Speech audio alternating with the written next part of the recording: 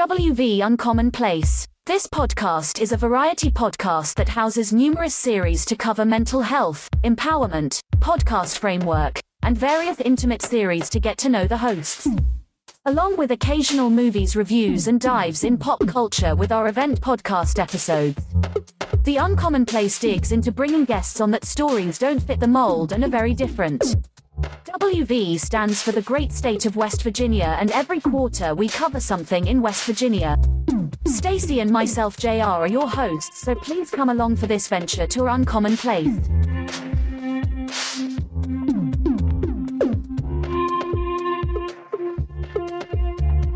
We get started. Here we go. I'm sorry. Welcome to West Virginia Uncommon Place. My name is JR Sparrow. I am the host. Our co-host Stacy is off on assignment doing something else somewhere.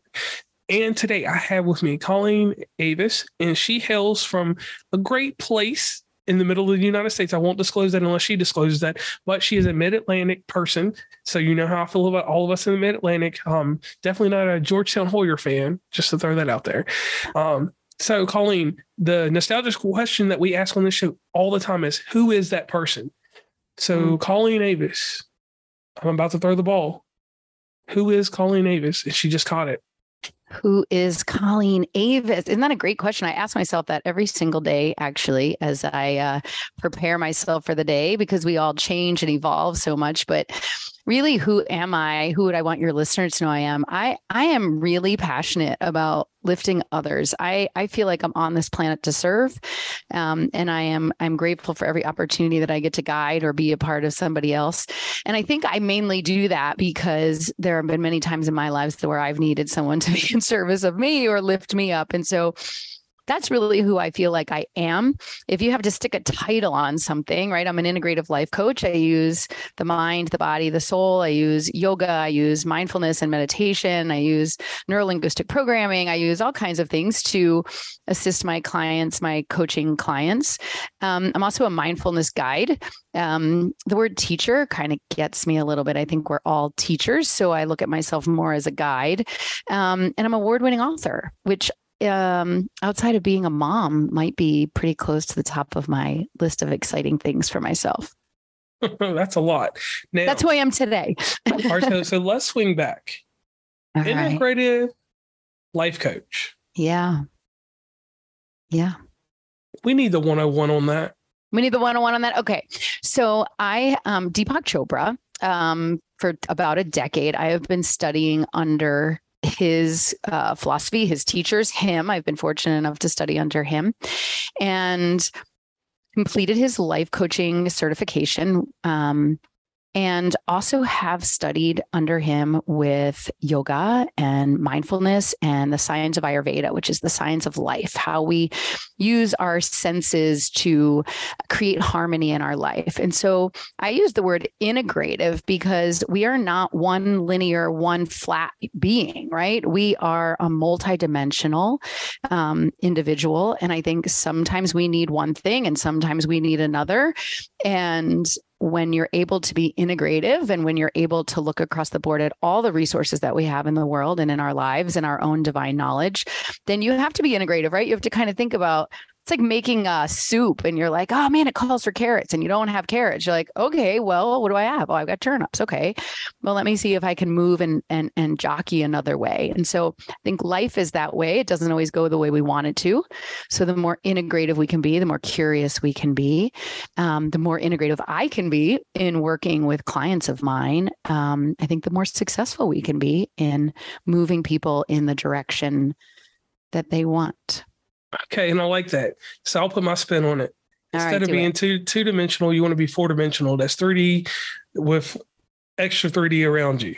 Maybe even 5, but okay. Yeah, all right, so we'll go 5D. Now, to get more personable with the audience, we need a backstory. How did you get to where you are today?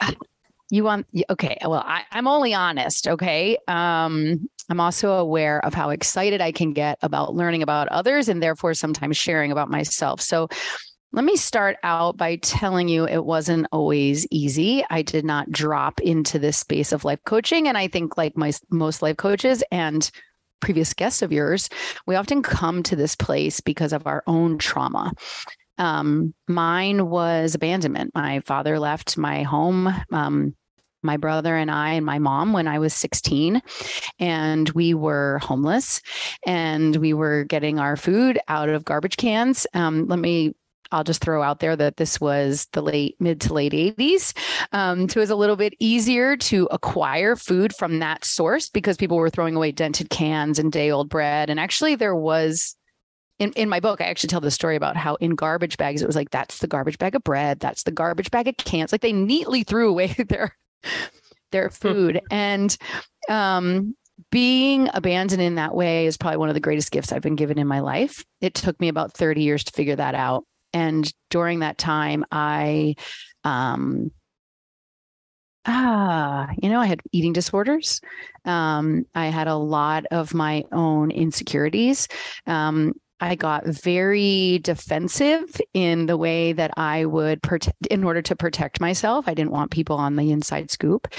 And so a lot of what I've been working through over the last 35 years is about recovering from vulnerability, from abandonment, which really is vulnerability, right? This ability to be vulnerable. And so that's really like my immediate backstory. I share that because I always want people to, I don't want anybody to look at me and say, oh, well, she seems to have that together and she seems to have that together. For the most part, my life is kind of together. But it's really together based on owning and honoring some of the places from which I've come that have forced me to get gritty, that have forced me to get resilient, that have forced me multiple times to rise like a phoenix and then fall and get kicked down again and try again. This is just the reality. And abandonment, when you start abandoning yourself, and that because that's what you've learned, and you start coming off the course of what your soul's purpose of being here is, it can be a little bit of a dark place. So that's a little bit about where I come from, to be just very honest and raw. I have to say how grateful I am for my son and my husband who, have always accepted me for how I am, and very grateful for the opportunities that I've been able to cultivate for myself and been given in order to move away from the trauma and the residual that I experienced for some time because of that. Is that what you wanted to hear? Oh yeah, and I thank you for sharing that. Enough? Yeah, because that gives that's personable. Like that's something like when someone listens to the episode, I always tell people, and I usually do it in a pre-call, but we'll just do it here. What you did right there was a gem inside this episode. There will be more gems, but that's the first gem right there. Like people have a way to have they have a portrayal of you. And that portrayal that they have of you leads them to want to know more. They want to get them involved in different aspects, sort of like the sacred places that you make later on in life. Yeah. And then those sacred places, you share them with the world, and then they become books, volume 1, volume 2, right? Yeah. Yeah. So let's dive into that real quick. The book. All right. You move around in life, and life makes a story, tells a story, and then it encapsulates you inside a story. And that's that last part of that story. We changed that title to history. So please let us know about volume 1 and volume 2 and how these books came about. Yeah. So thank you for that. Sacred Spaces, Subtle Shifts for Mind, Body, Home Transformation is volume 1 and volume 2. The last book was released November of last year. The second book was released just about a month ago.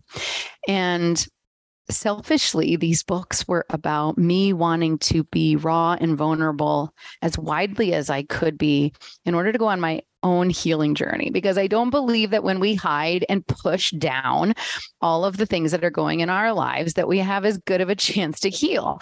And I also felt like, well, if I'm kind of feeling a lot of these things and know that telling my story would feel, from my perspective, right, would feel healing, that maybe that would feel healing for others. And so the book is a collective book that I curate, that I lead author, that brings together 20 plus authors. Both books have about 20 authors, and we tell a story.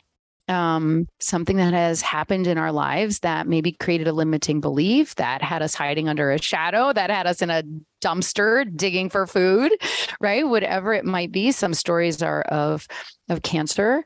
And there's no judgment about whose trauma is bigger, right? It's just everybody's story is valid. And whatever you've gone through in life is worth being heard, and you are worth being seen. And that's what these books are about. And so we don't just tell a story. Each author tells, yes, a story. You've just heard a little snippet of mine. There's some funny pieces about it.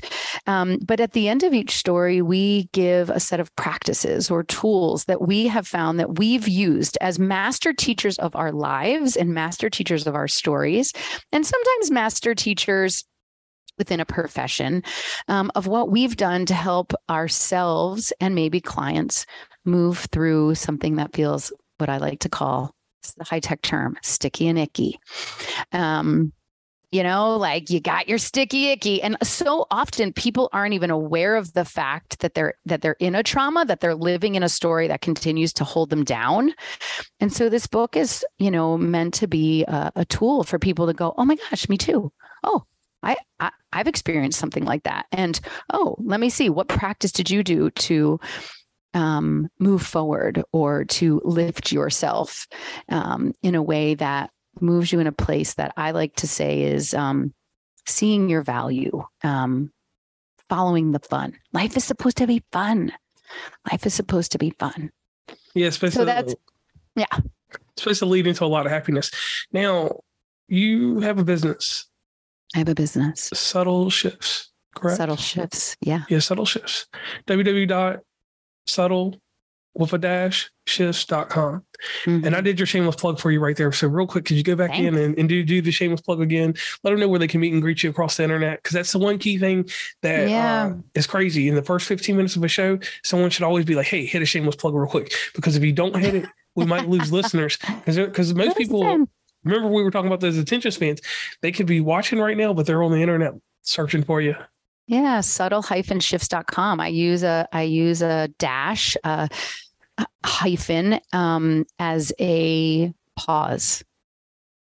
Subtle-shifts.com. What does that mean? It means that the most subtle shifts, the smallest changes, create the greatest impact in our lives. And I would love, I love connecting with people. I don't care if you're going to look at my blog. I don't care if you're going to buy my book. But if anything about this seems interesting, if you're like, I kind of want to reach out to that girl, but oh God, I don't want to be weird. Please put down the, I don't want to be weird. There's a free little discovery call. It says it's 30 minutes. We'll land up talking for an hour. Unless you want to get off in 30 minutes. But yeah, subtle-shifts.com. It's a website and a resource to get in touch with me, find my blog, find my book, find other ways to work with me, and really just to be in connection. Thank you for the plug. Oh yeah, always. Now, something on this show I want to do is a little different order. We pay homage to 2020 news magazine from my childhood. John Stossel is a comedic relief. Diane Sawyer is personable, but she has a way of being very interrogative in how she just invests. She's an investigative journalist. But then you have someone. Then you have somebody that comes in, and some people call her the Hulk Hogan of newscasting, Barbara Walters. Barbara Walters, yeah. Yeah, but with Barbara Walters, the thing was growing up was that she had a way with, like, it's 10:42 at night, with whatever topic she was covering. If it was really hardcore, it went on to 11:05. They didn't care about the news. Now, if you were in a big city, it was different. They cut her off and just went on. But the thing about 2020, it gave you 3 different styles of questions. And those 3 different styles gave you an impression that stayed with you.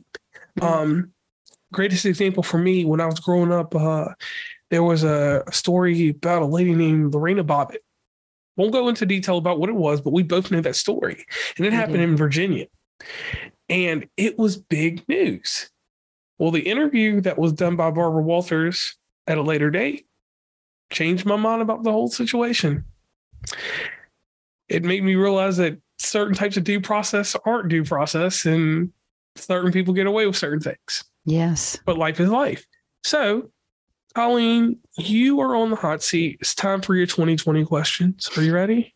Sure. All right. The first question involves us role playing. So we are both from the East Coast. We're both from prestigious areas. Actually, we're neighbors. That's what's wild, neighbors. So we'll start off here. TED Talks. We all know what TED Talks are. They're amazing things. To me, that's the pinnacle. Once I do a TED Talk, I've made it.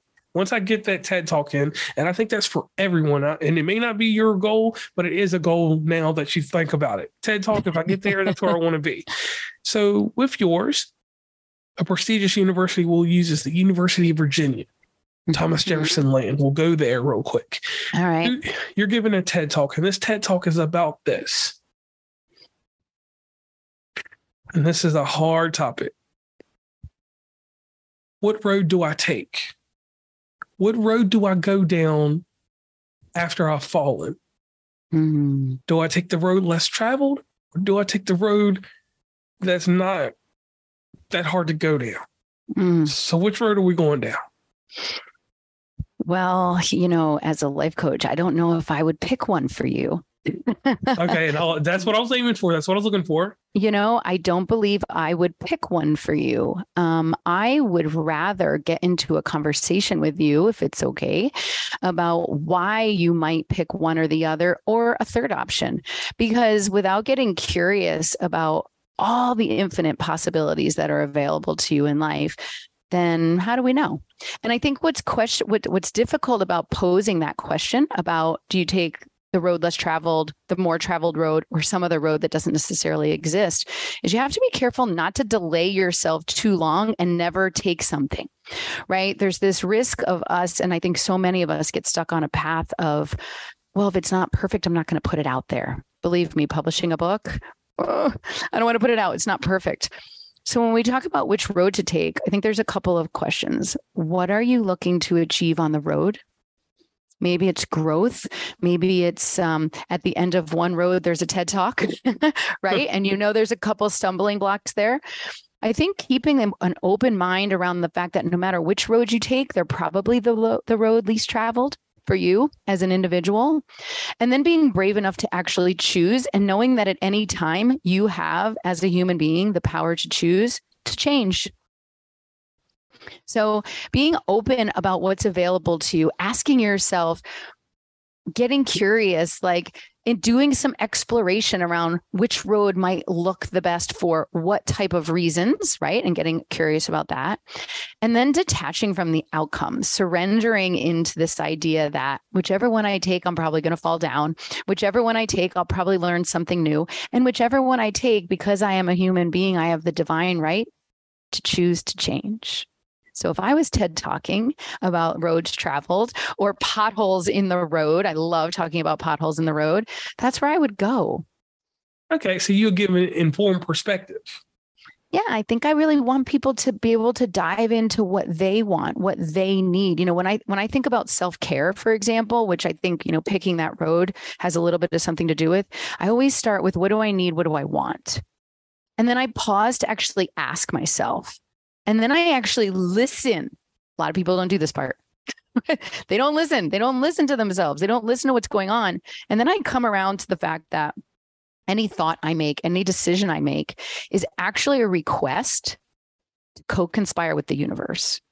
So every thought I have is a co-conspiracy, because the universe is always looking to co-create with me.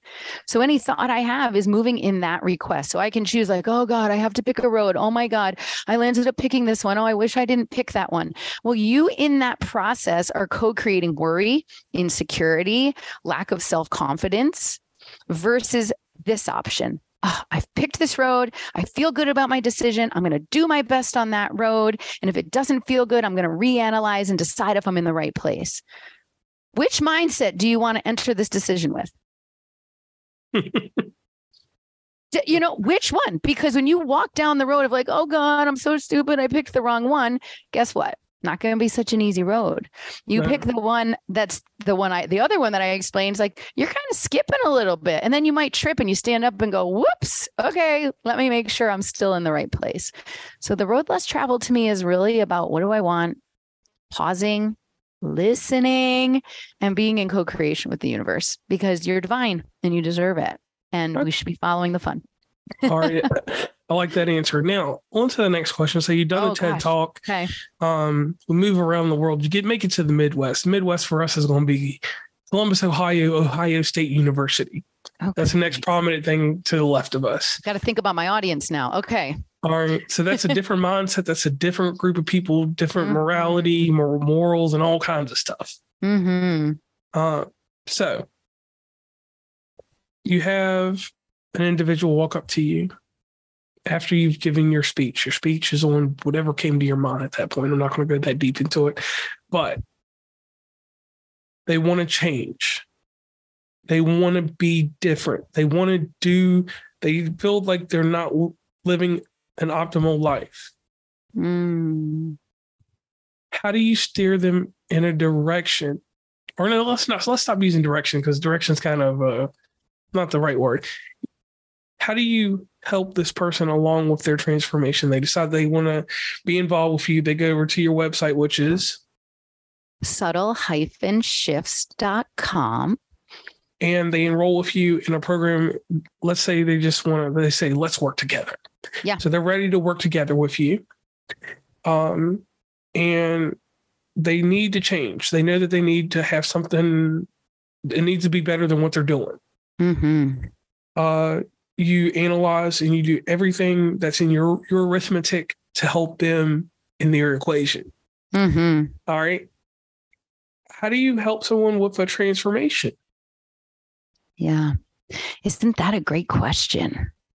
I mean, really, because as I was listening to you speak, everything was coming anchor and purpose. So often when people are looking to transform, and I'm trying to put myself in Ohio State. Shoo, it's toughy. A lot of corn. I know. I'm like, who am I talking to? But as I think about transformation with people, we live in a culture and a society where we want the blue pill. Let's go. I want to transform. I want to be able, even like planking. I always think, like the physical activity of planking. It's like, you're not going to get on the floor and hold a 5-minute plank. It's going to take you a couple of minutes to work your way up to that. Right. Right. So it takes time to evolve, right? And the brain, the mind, the set is no different than the muscles that you need in your legs, your abs, your whatever to hold a 5-minute plank. And so I think having some level of expectation and clear outline with someone that, yes, we can, with subtle shifts, make transformation. That takes time. Now, agree? Check. Cool. We're on the same page. How do we start to transform? What are we transforming, and what is the foundation from which we're building? So typically when and it would depend, right, on the person, but I would typically start by looking at 2 main sets of things. Number one, from what core value set are you looking to transform? Who are you, right? Is trust a huge thing for you? I guess honesty is the same, but love, creativity, like what are the things that are divinely in your DNA? Right? So that we know what we're looking for. We're not going to transform into something if we don't have the passion for something that's aligned with that, right? So let's make sure our transformation is in alignment. And then number 2, I think it's really important to look at our purpose. Like, why am I here to serve? So, okay, I've got my core values, but why am I here to serve? This is really tricky for people, right? They're like, usually it's like, I'm not really great at that. So I use a process of looking at people that they honor and respect. So I typically will say to people, all right, what are your archetypes? Who are people around you, real or fictional, historians or athletes that you admire, and looking at qualities and characteristics of theirs? Because typically when someone's admiring someone like that, they also have those same qualities and characteristics. So when we start to anchor into our purpose, and it's such a fun activity to do with people. But when we start to look at how we want to transform, finding a foundation of what we're aiming for based on the skill sets and things that we're really good at, and based on what's really in our soul, and then breaking it down into consumable steps, subtle shifts that allow us to start to see success one step at a time, not 5-minute plank. It's not going to happen. Sustainable stuff. Something that's sustainable. Sustainable things. And sometimes I'm not saying they're easy. I'm not saying they're always easy, but something that can be that you try, that's consistent, that I help you keep accountable for, that you get excited about when you realize that you've started to integrate that into, there's that integrative, right? Integrate that into your life. So purpose, core values, and really thinking about how do I make this consumable, right? How do I make this something that will stick? Yeah. Okay, now go down another path, but I will stop there. And I thank you on that one. You could go down that path if you want to in just a bit. So we've done the role playing. So you got through the John Stossel, Diane Sawyer portion. Now here comes the hard hitting portion.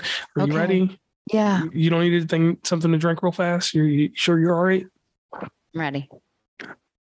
And remember, this is all on video, guys. So you know that's just one of the things I do. All right, so you take care of a lot of people. Mm-hmm. You do a lot. So your cup runs low sometimes. It does. Are you my coach now? Yeah. No. So you're a life coach and your two other titles along with that.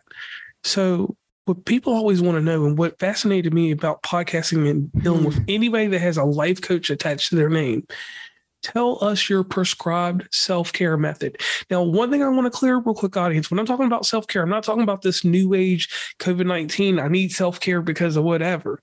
I'm talking about what did you do prior to COVID for your personal self-care? Because too many people have taken self-care and turned it into, we all have different connotations of things, but people have turned self-care into something, in my opinion, that's totally not self-care anymore. Mm-hmm. So Colleen, you're on the hot seat. What is your prescribed self-care for yourself? What do you do when you're at your wit's end because you take in so much and you may have a resource to give it back to sometimes here and there, but people that are healers and people that are helpers tend to be the least active in taking care of themselves. Mm-hmm. So let's get down to the nitty gritty. Let's find out what you do for self-care and how do you fill your prescription? Yeah. It's a really good question. And I actually really appreciate you asking me, because what it's doing for me in this moment is going, am I doing what I need to be doing? Right? Am I taking care of myself so I can help support and be in service of others? And the number one thing for me about self-care is not adding to my list a self-care thing. Like, it's like I'm supposed to be doing self-care and it's like, oh, shoot, I didn't get to my self-care. And then I've got guilt and shame and all the things, right? So I like subtle shifts. I like self-care that involves asking myself what I need in each moment. So, waking up in the morning, what I might need for self-care one day might just be mindful awareness of giving myself an extra 5 or 10 minutes between two clients to get a drink of water, put my feet in the ground, take a deep breath. But really, honestly, for me, it's about staying mindful about not disconnecting by keeping myself aware of not getting in the churn. That churn where all of a sudden you're like, how is it Friday? And what did I do all week? Right? Kind of moving without being present, that level of like lacking awareness. And so all of my self-care is really focused around that. So sometimes it's stopping to take a few deep breaths. Okay. You know what I mean? Sometimes it's kicking my shoes off and the season is changing and where I might not be able to do this, put my feet on the ground. One of my biggest self-cares recently has been around befriending discomfort. We don't like to do that. No. And you know what happens as a self-care form when you push away the things that are uncomfortable? Oh, they're coming back. They're coming back, and they're coming back with vengeance. And so for me, my self-care is to not skip over things that I'm like, I just don't have time for that. I'm not being aware. I don't have time for that right now. But to actually go, well, I might be 5 minutes late to something because I need to take care of myself. I need to feel my feelings. I need to be in connection with myself, to check in, to let that level of discomfort know that I see it.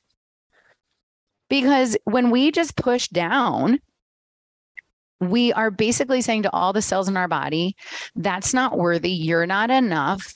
Any levels of discomfort are not what's supposed to happen in life. So you further turn up the heat on the boiling water until something eventually explodes.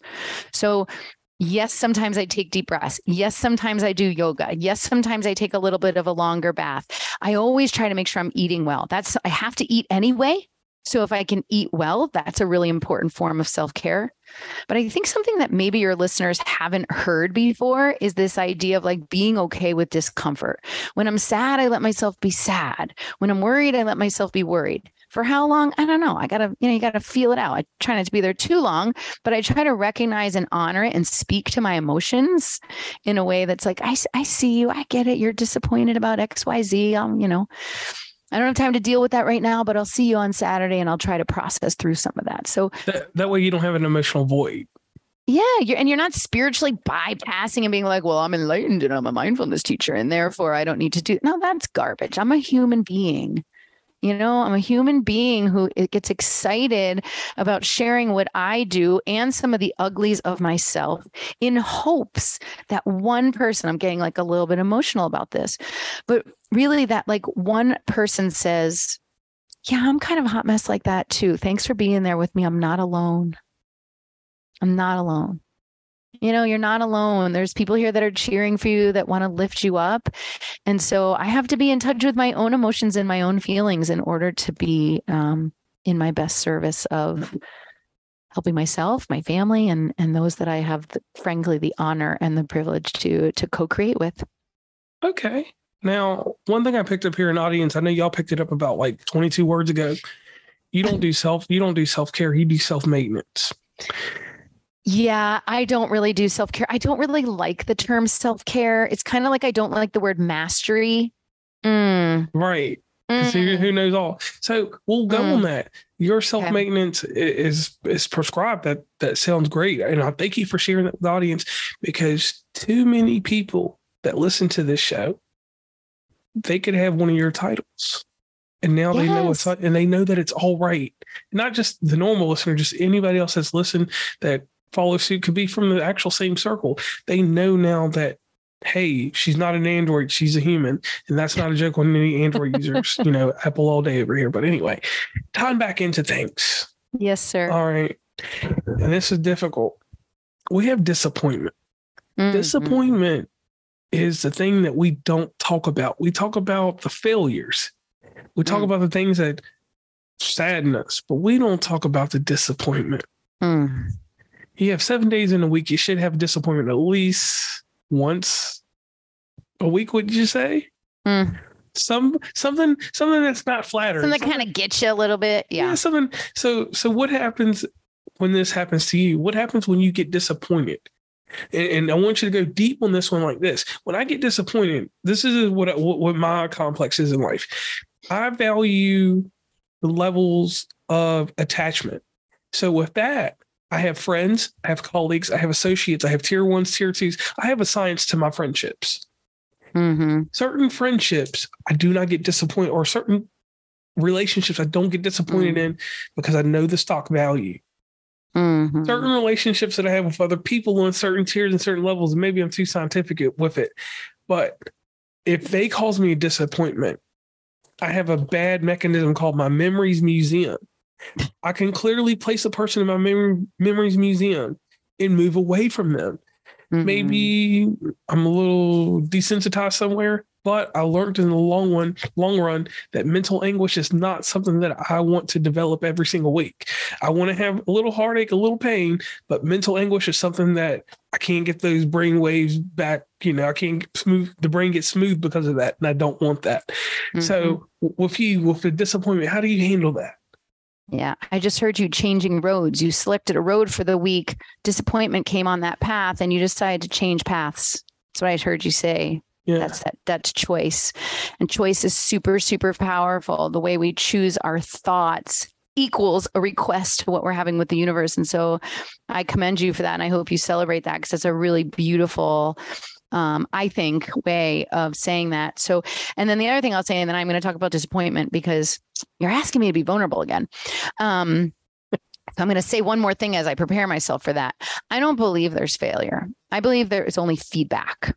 Okay. So I think that's, and that's a mindset shift, right? That's a choice to say, I didn't fail the math test. I got a 50, which is an opportunity to only go up. Maybe it means you don't get into the college of your choice. Well, what expectation are you placing on something, right? So I think when you're talking about disappointment, you're talking about we have had an expectation that something would happen in a certain way, that we would have some sort of control, that we would have some sort of influence. If the year 2020 and COVID taught us anything, you don't have any control or influence over anything. So when you talk about disappointment, I think you have to come back into self and say, well, when I'm disappointed, what expectation did I put out there that led me to that? Okay. So I think that's the thought process that we should go through. And, we could talk about that for days, but what do I do when I'm disappointed? Because that's the question you asked me. I self-loathe. I get insecure. I beat myself up a little bit. I can oftentimes I can always find a little bit of shame. I can always find a little bit of something to get guilty about, or like, oh God, if I had done this, or I woulda, coulda, shoulda, right? All those 5-letter nasty words, woulda, shoulda, coulda.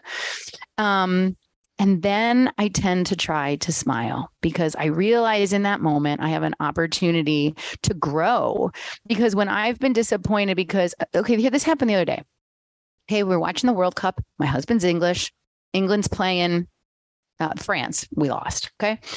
And my husband made bangers and mash, massive English dish. All these English people were coming over. We had so much food. We had food for like 20 people. At the last minute, 10 of them canceled. People didn't feel good. Something happened. We were so disappointed because we were expecting like having all these people around and we had made all this food. I was mad. I was like, that's really rude that people did that, blah, blah, blah, blah, blah, blah, blah. And then I realized when the 10 people that could come, that exactly who was here was supposed to be here. That sure, we had a little extra food. It happened to be dinner the next night. I didn't have to cook, which ended up being a great thing because I was busy all day. Right. So I find myself getting frustrated, insecure, wondering why people disappointed me. And then I realized the only person disappointing me is me. And then I get to choose how I want to look at that. So never failure, never disappointment, only feedback, only opportunity, and a lot easier to say than do. Right? A lot easier to say than do. Okay. I don't know. You buying that? You buying that? I'm going to go with that. I don't know if I'm going to fully buy it, but I'm going to go with that. All right. All right. Now, I talked about something and I love to do this. Life coaches.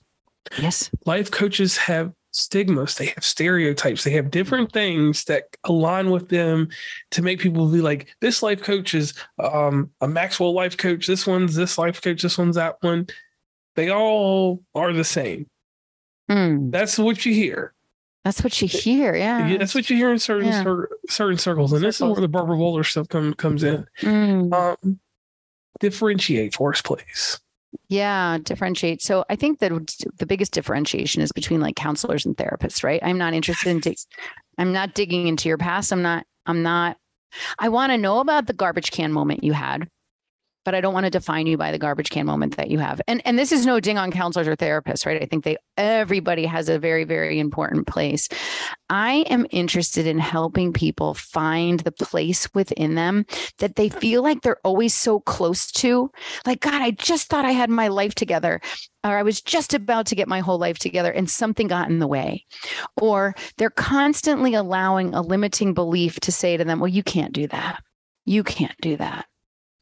And I really believe that we are all capable of amazing and great things. And so I really like to dig in with people and help them to create paths, roads, learnings from the potholes that they fall into that allow them to get really comfortable and honest with themselves, specifically comfortable in the discomfort, and help them see the value in themselves. I think there's a lot of people walking around that don't actually see a differentiator about themselves, that they're not enough. And for me, that's one of my greatest challenges when I work with clients. And one of my most favorite things to do is to help people start to uncover their purpose of why they're here. And even if it feels small to them, the way that they shine and the way that they allow themselves to come out and be vulnerable and be the true person that they are. I think that's really my most my most focused space, you know, because I will work with men, I will work with women. We can be talking about moving from a job. We can talking about moving from a divorce. We could be moving out of, you know, anger that we're carrying. It's typically buried somewhere in fear. And it's typically burying their brightest light, you know? And so really digging in and helping people find that so that they can live a life that feels whole, that feels like they're following the fun.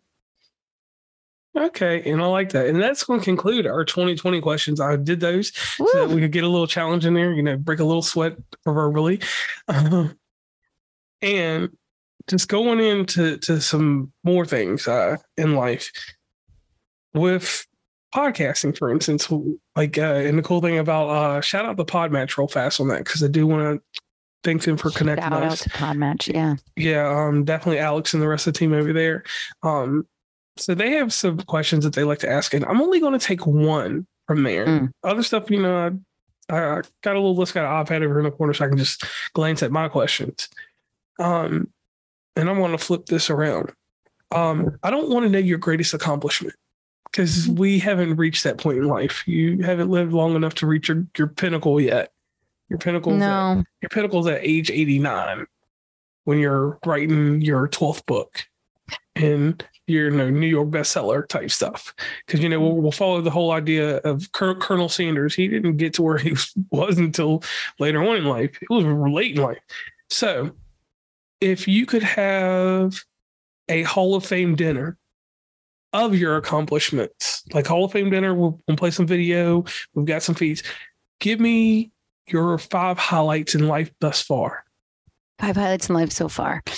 Okay. The first one really would be, I had the privilege of working with Children's National Medical Center here in Washington, D.C. They did not have a chair for their oncology department. And over a 3-year period, we raised the funds to endow a pediatric chair for Children's Hospital, which opened up a lot of grant money for children suffering, dying of cancer. I can't not list that. Okay. Like, yeah.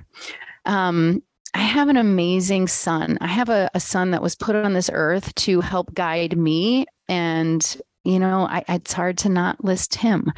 The third one would be the ability to befriend myself. I really have finally, I'm 51 years old. I really have finally come to a place where I like myself. It's taken a lot of work.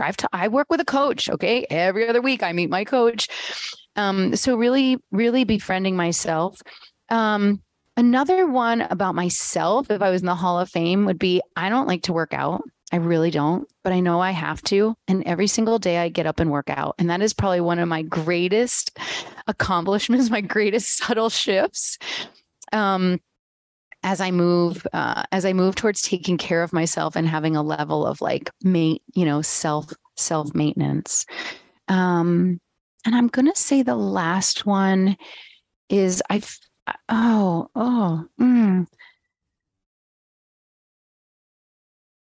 grateful for every opportunity I have. And I don't know if I always felt that way. And I feel like I can be really honest about what those things are, and I can be vulnerable about those things. And honestly, as an accomplishment, I don't know, maybe that feels really lofty to say that it's an accomplishment, but I'm really grateful for every opportunity I've had, every human being that I get to come into contact with. And honestly, that feels like an accomplishment, to just be able to be aware enough of the privilege of getting to be a human being and getting to be in connection and community with others. So I don't know if that's a traditional list, but I think those are my 5. And I like that. I really appreciate that, because that's what people need to hear. Like that right there is, because you could have listed all kinds of different things. You could have did academic stuff or just anything else, or promotions or whatever happened. Like, but you listed the things that truly mean something to you. So I definitely appreciate that. Now, tying everything together, you have the books that are out now. You have your life coaching business, which everybody can reach you at. Oh, subtle-shifts.com. With a www dot before that. With a www dot. Most definitely. All right. So you've got all this. So what does the future hold for you? Because I'll give you an example. For instance, like with me, for instance, I know I was in a place, I was over in Hagerstown, Maryland 2 weeks ago. And I'll sit there talking to somebody. They're like, your podcast, you've reached a certain level.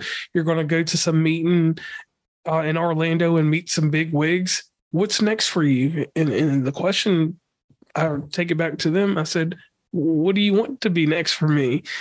And they answered, just keep doing what you're doing.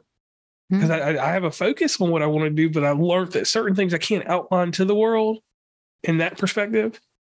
But just build a broader, more concise audience. That's what I'm going to do in the near future. We're going to get this thing airtight to where I have the Mid-Atlantic. So if you're over in Townsend somewhere and there's a Wawa's, you can see West Virginia Uncommon Place on a little tack in there. If you move a little further eastern Maryland, like Elk Ridge or something like that, there's Sheets over there, which that's in West Virginia. So you'll see something tagged there. That's how I'm going to move. So what does the future hold for Colleen and her business, her family, her whole perspective? What's next? Yeah. What's next? Oh my gosh. This is like the road I got on, and I'm not sure what pothole is coming my way. Right. But really, from a business perspective, honestly, it is continuing to build the platform of sharing with people what I've learned, right? Through my own experiences, through my own practices, and getting really curious about meeting people where they are. I love and refining for myself. I love meeting people where they are and understanding, like, okay, who are you? What's important to you? And how do we move forward? And so I think that's going to take a couple of formats. I'll write the third book in 2024. In 2023, I am really focusing on cultivating my email list, a place where people a couple of times a week come into contact with me, where I can share tools and subtle shifts. And I'm not trying to sell anything. I'm just trying to share. Right. And so it really is about building I don't know if it's a bigger audience, but I like the word that you use, which is tighter. Right. I would rather have 1,000 people on a list that 800 have showed up for themselves, right? And we're in interaction and community, then 1,000 people and like 8 people show up, right? And the rest of them are swiping and deleting. So there's building that platform. I want my son to successfully go off to college in the next 18 months. I want my husband to continue to love the job that he does. And my hope is that through the next book, and I'm going to be starting community calls starting in March. So once or twice a month, I will be on a Zoom call. Everyone is welcome to come, ask questions, learn, grow, and be in community with one another. So yes, there's a lot of things. Like I have freebies that I'm building, and I'm building an online mindfulness course, and I'm trying to keep the price points really low so as many people as possible can join and things like that. But it's really about building connection and building community and bringing people together and being kind. Okay, now let me ask you this, because I didn't get to ask you this, and this is important to me. With your books, both my books. With your books, are you planning to do any type of touring with that? Little sit downs here or there? Because the crazy thing in society is we're going back to 2018 next year. Yes. We're going back to 2017 next year. It's no more. 2019 was a toss-up year, but I'm always going to discount 2019 because, to be honest with you, at the very end of 2019, a lot of people act like they didn't catch COVID, but with my travels, I swear to God, I caught it in 2019. So 2020 was the year of COVID. 2021 was the whatever. 2022 was the aftermath, and 2023 is supposed to return to a similar time of 2018. Let's call it wholeness. Return to wholeness. Yeah, wholeness. So with this going on, like you said, the Zoom interaction, which has become a big thing because of COVID. COVID has inspired a lot of stuff, but COVID took a lot away. It took away that human interaction. It took away me being in whatever facility. Like we used to do these podcasts in hotel conference rooms. Like if you live nearby or something, I'd find somewhere to do this publicly. So, we're getting back to that, and you're going to get out here, promote your book. It's going to get deeper. Eventually you'll start doing a documentary on yourself. Cause I tell you this, and listen to this. This is crazy right now, but this is me talking to you because I believe you become a friend. I didn't believe a camera would start rolling. And then the camera started rolling, not on what you're doing in your practice with your people, but the journey. The journey that you're on right now is not going to, you can't recreate this journey. Right. There will never be another COVID like that. So the journey that you're coming out of or that you're coming through, that's a whole story that you will document at some point, even if it's not video, it's going to be photos and it's going to have a story, that history I talked about earlier. So how are you going to encapsulate all that? Have you thought about that? God, you're asking me questions that I haven't yet, that yes, I've thought about, that I haven't yet gotten my hands around, right? So there are a couple of things going on. I am participating in a writer's retreat in April. I just came back from a yoga retreat in person. I'm working on 2 book signings, one in Carlsbad, one in California, one in New York City.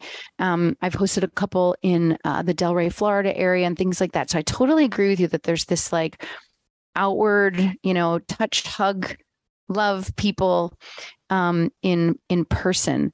The reason I've taken a pause on a book for 2023 is to do exactly what you're challenging my thought process on right now, which is, how do I want to leave this to be? How do I want this to look? How do I want to, through these books and through what I do, help people see that their stories are important to tell too? And so I think these community calls and doing some open mic nights and being in person is really important. But 2024 will have a much more global view and a much more diverse view of people in the book. And I think include the stories of how people got where they are. So it's interesting that you're bringing that up because it's like you're psychic because that's what's coming up, and I'm excited to get back out in the world and be in a space where you can be on a stage and 100, the writer's retreat will probably have 100, 150 people that will be there writing and practicing yoga and being vulnerable and open micing and, to be one of the people that's facilitating that it's exciting, it's exciting for people to get back in contact. I'm concerned that people during the COVID period of time got even more insular. It was all about their own survival. And so as we step into 23, I want to be really mindful of that and helping people kind of come out from that shell. But I don't know, I have to see, I meet people where they are. So it's kind of like, all right, show me how you're going to show me yourself. Right. Like, I don't want to have some expectation and then create disappointment, in my life. So yeah, meeting people where they are and trying to be malleable enough with my own business and my own self to truly meet people where they are with what they need, so I don't know if that was very concise or clear because you caught me with a question that I'm still figuring out a little bit, if I'm just really honest. Well, that's fine. I mean, you told us what's going on, what could be going on, or what will go on. Excuse me. Just a little challenge for you. Everybody has 15, I like it. Everybody has 15 minutes in a day, right? And I ain't telling you to do a video journal, but take 5 minutes and put something to video. You will be amazed. And I'm not saying 7 days a week. I'm talking about like 4 videos in a month. And you come back on the show next year. We're December 13th, 2022. Come back 2023 and let me know how those videos pile up. Just anything. Yeah, I like the challenge. 4 videos a month. And you will be amazed at what you put in those videos. They can be 5 minutes. They could be 2 minutes, whatever. But the month of January, 4 videos. When February 1 hits, February's only 28 days, so only 3. But you'll be amazed at what you put out and how that little bit of video, because it could just be not necessarily hopping out the shower, but eating breakfast. Hey, blah, blah, blah, blah, blah, blah, blah. But it's really important because one of the things that I do with my clients is I ask them to write to their emotions, right? Write to your fear, write to your love, talk to it. And what you're asking is to take the 50-year-old version of writing to it to a more youthful approach to it of like videoing it. And at the end of January, early February, I'm going to be in Kolkata, India, in service, working with survivors of human trafficking. And I keep thinking about how I'm going to capture this because I'm not sure how I'm going to, that's going to be quite an experience, right? To be in that part of the world, working in service with individuals like that. And I love what you're saying about capturing it in video. It also challenges you to feel okay and get comfortable with looking at yourself and hearing yourself, which is also a really beautiful, challenging, messy thing to go after. So yeah. Thank you for that challenge. I appreciate that. And we hope you accept. Done. So now we come to a portion of the show where I give a testimony. Colleen, let's be very simple and frank. It takes a lot to do what you do. It takes fortitude. It takes the problem in the world, and we'll relate this to you, is that there are people that help. There are people that try to help people heal. There are people that try. They don't do, but you're doing. You've taken a portion of yourself and you dedicated it to everything that you're doing, the subtle shifts, the transformations, sustainable things, all things that you can find purposely on her website. And you humanize it. You take it from this robotic Android state. And when I'm talking about Android state for the audience, it's this. We can get on Zoom all day and talk. We can type. But not everybody can give off true human empathy. And I didn't say sympathy, audience. I said empathy. And you can give that. You can just tell that about you. You have that natural ability. Sometimes I'm charismatic, but I don't have empathy. I can move a crowd, but the crowd might not move the way I want them to after I move them one way. But you have that. So charismatic enigma, that's what we'll call you today. And being that person is hard because it takes a toll on you. Because sometimes you have to look in the mirror and you have to decide, like, can I do this today? Will I do this today? And that's the hardest portion of dealing with the mind, the body, and the soul. And when you do these things and you do them continuously, you drain yourself and you don't get that energy back to 100%. You barely ever get it back to 70, but you still keep doing it because you know one thing that most people don't know. It's not about the superlative or the gratification of what you do. It's about someone carrying on your lineage. It's someone carrying on a bit of legacy, saying that, hey, Colleen on December 9th at 3:30 p.m. took the time to listen, took the time to give me insight. But at the same time, there was no judgment. There was no harshness. There was just an informed thought and an informed way of, being. You actually take the time to actually intertwine, and you can just tell that about you. You can intertwine, and intertwining is a hard thing to do because we can get in the mix with people, but you could be like me and just have people and then put them in memories museum and go on with life. But no, you intertwine. Intertwining is something that is an art, that is a dying form of bonding and friendship and relationship building. So that's something you have that a lot of people do not have. So I need you to take that, put that in a capsule, put it and make bottles of it and sell it. So Colleen, as much as I'd like to keep going on and on, I'd like to tell you that that's your testimony. You profess the ability to intertwine with people, not mingle, intertwine. You know what that word means, and you know how deep I'm going with it.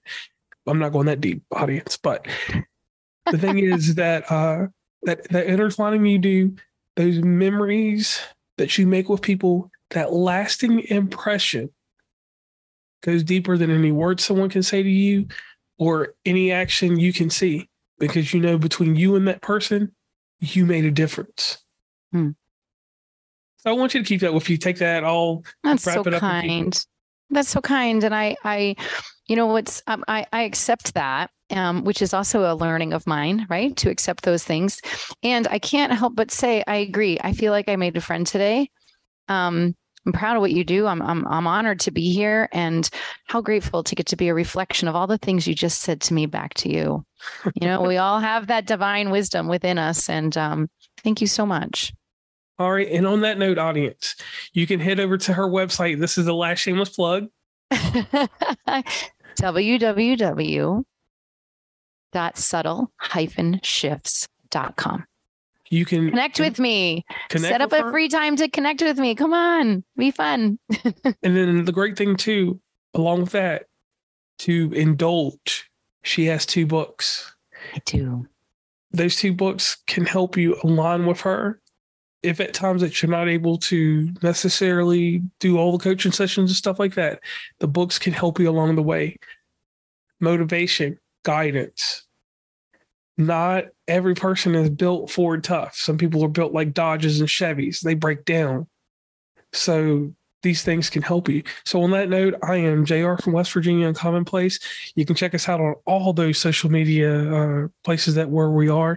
In the show notes, you will get very detailed information about Colleen, and however you digest this episode, be it via Twitch, YouTube, or you listen, or you're like the few select that are part of our email list that actually get the transcribed version of this episode. They actually read the episode. Enjoy this episode, learn about Colleen, engage with her, and she will give you a different perspective, and she will help you with those subtle shifts. Please follow WV Uncommonplace on Instagram, Tumblr, Twitter, TikTok, where we have some great content, Facebook, LinkedIn. Hit up the merch store at onecommonplace.square.site. Join the email list from the website, and rate, subscribe, and give feedback from your favorite podcatcher. And lastly, thanks for listening, and tune into the next episode.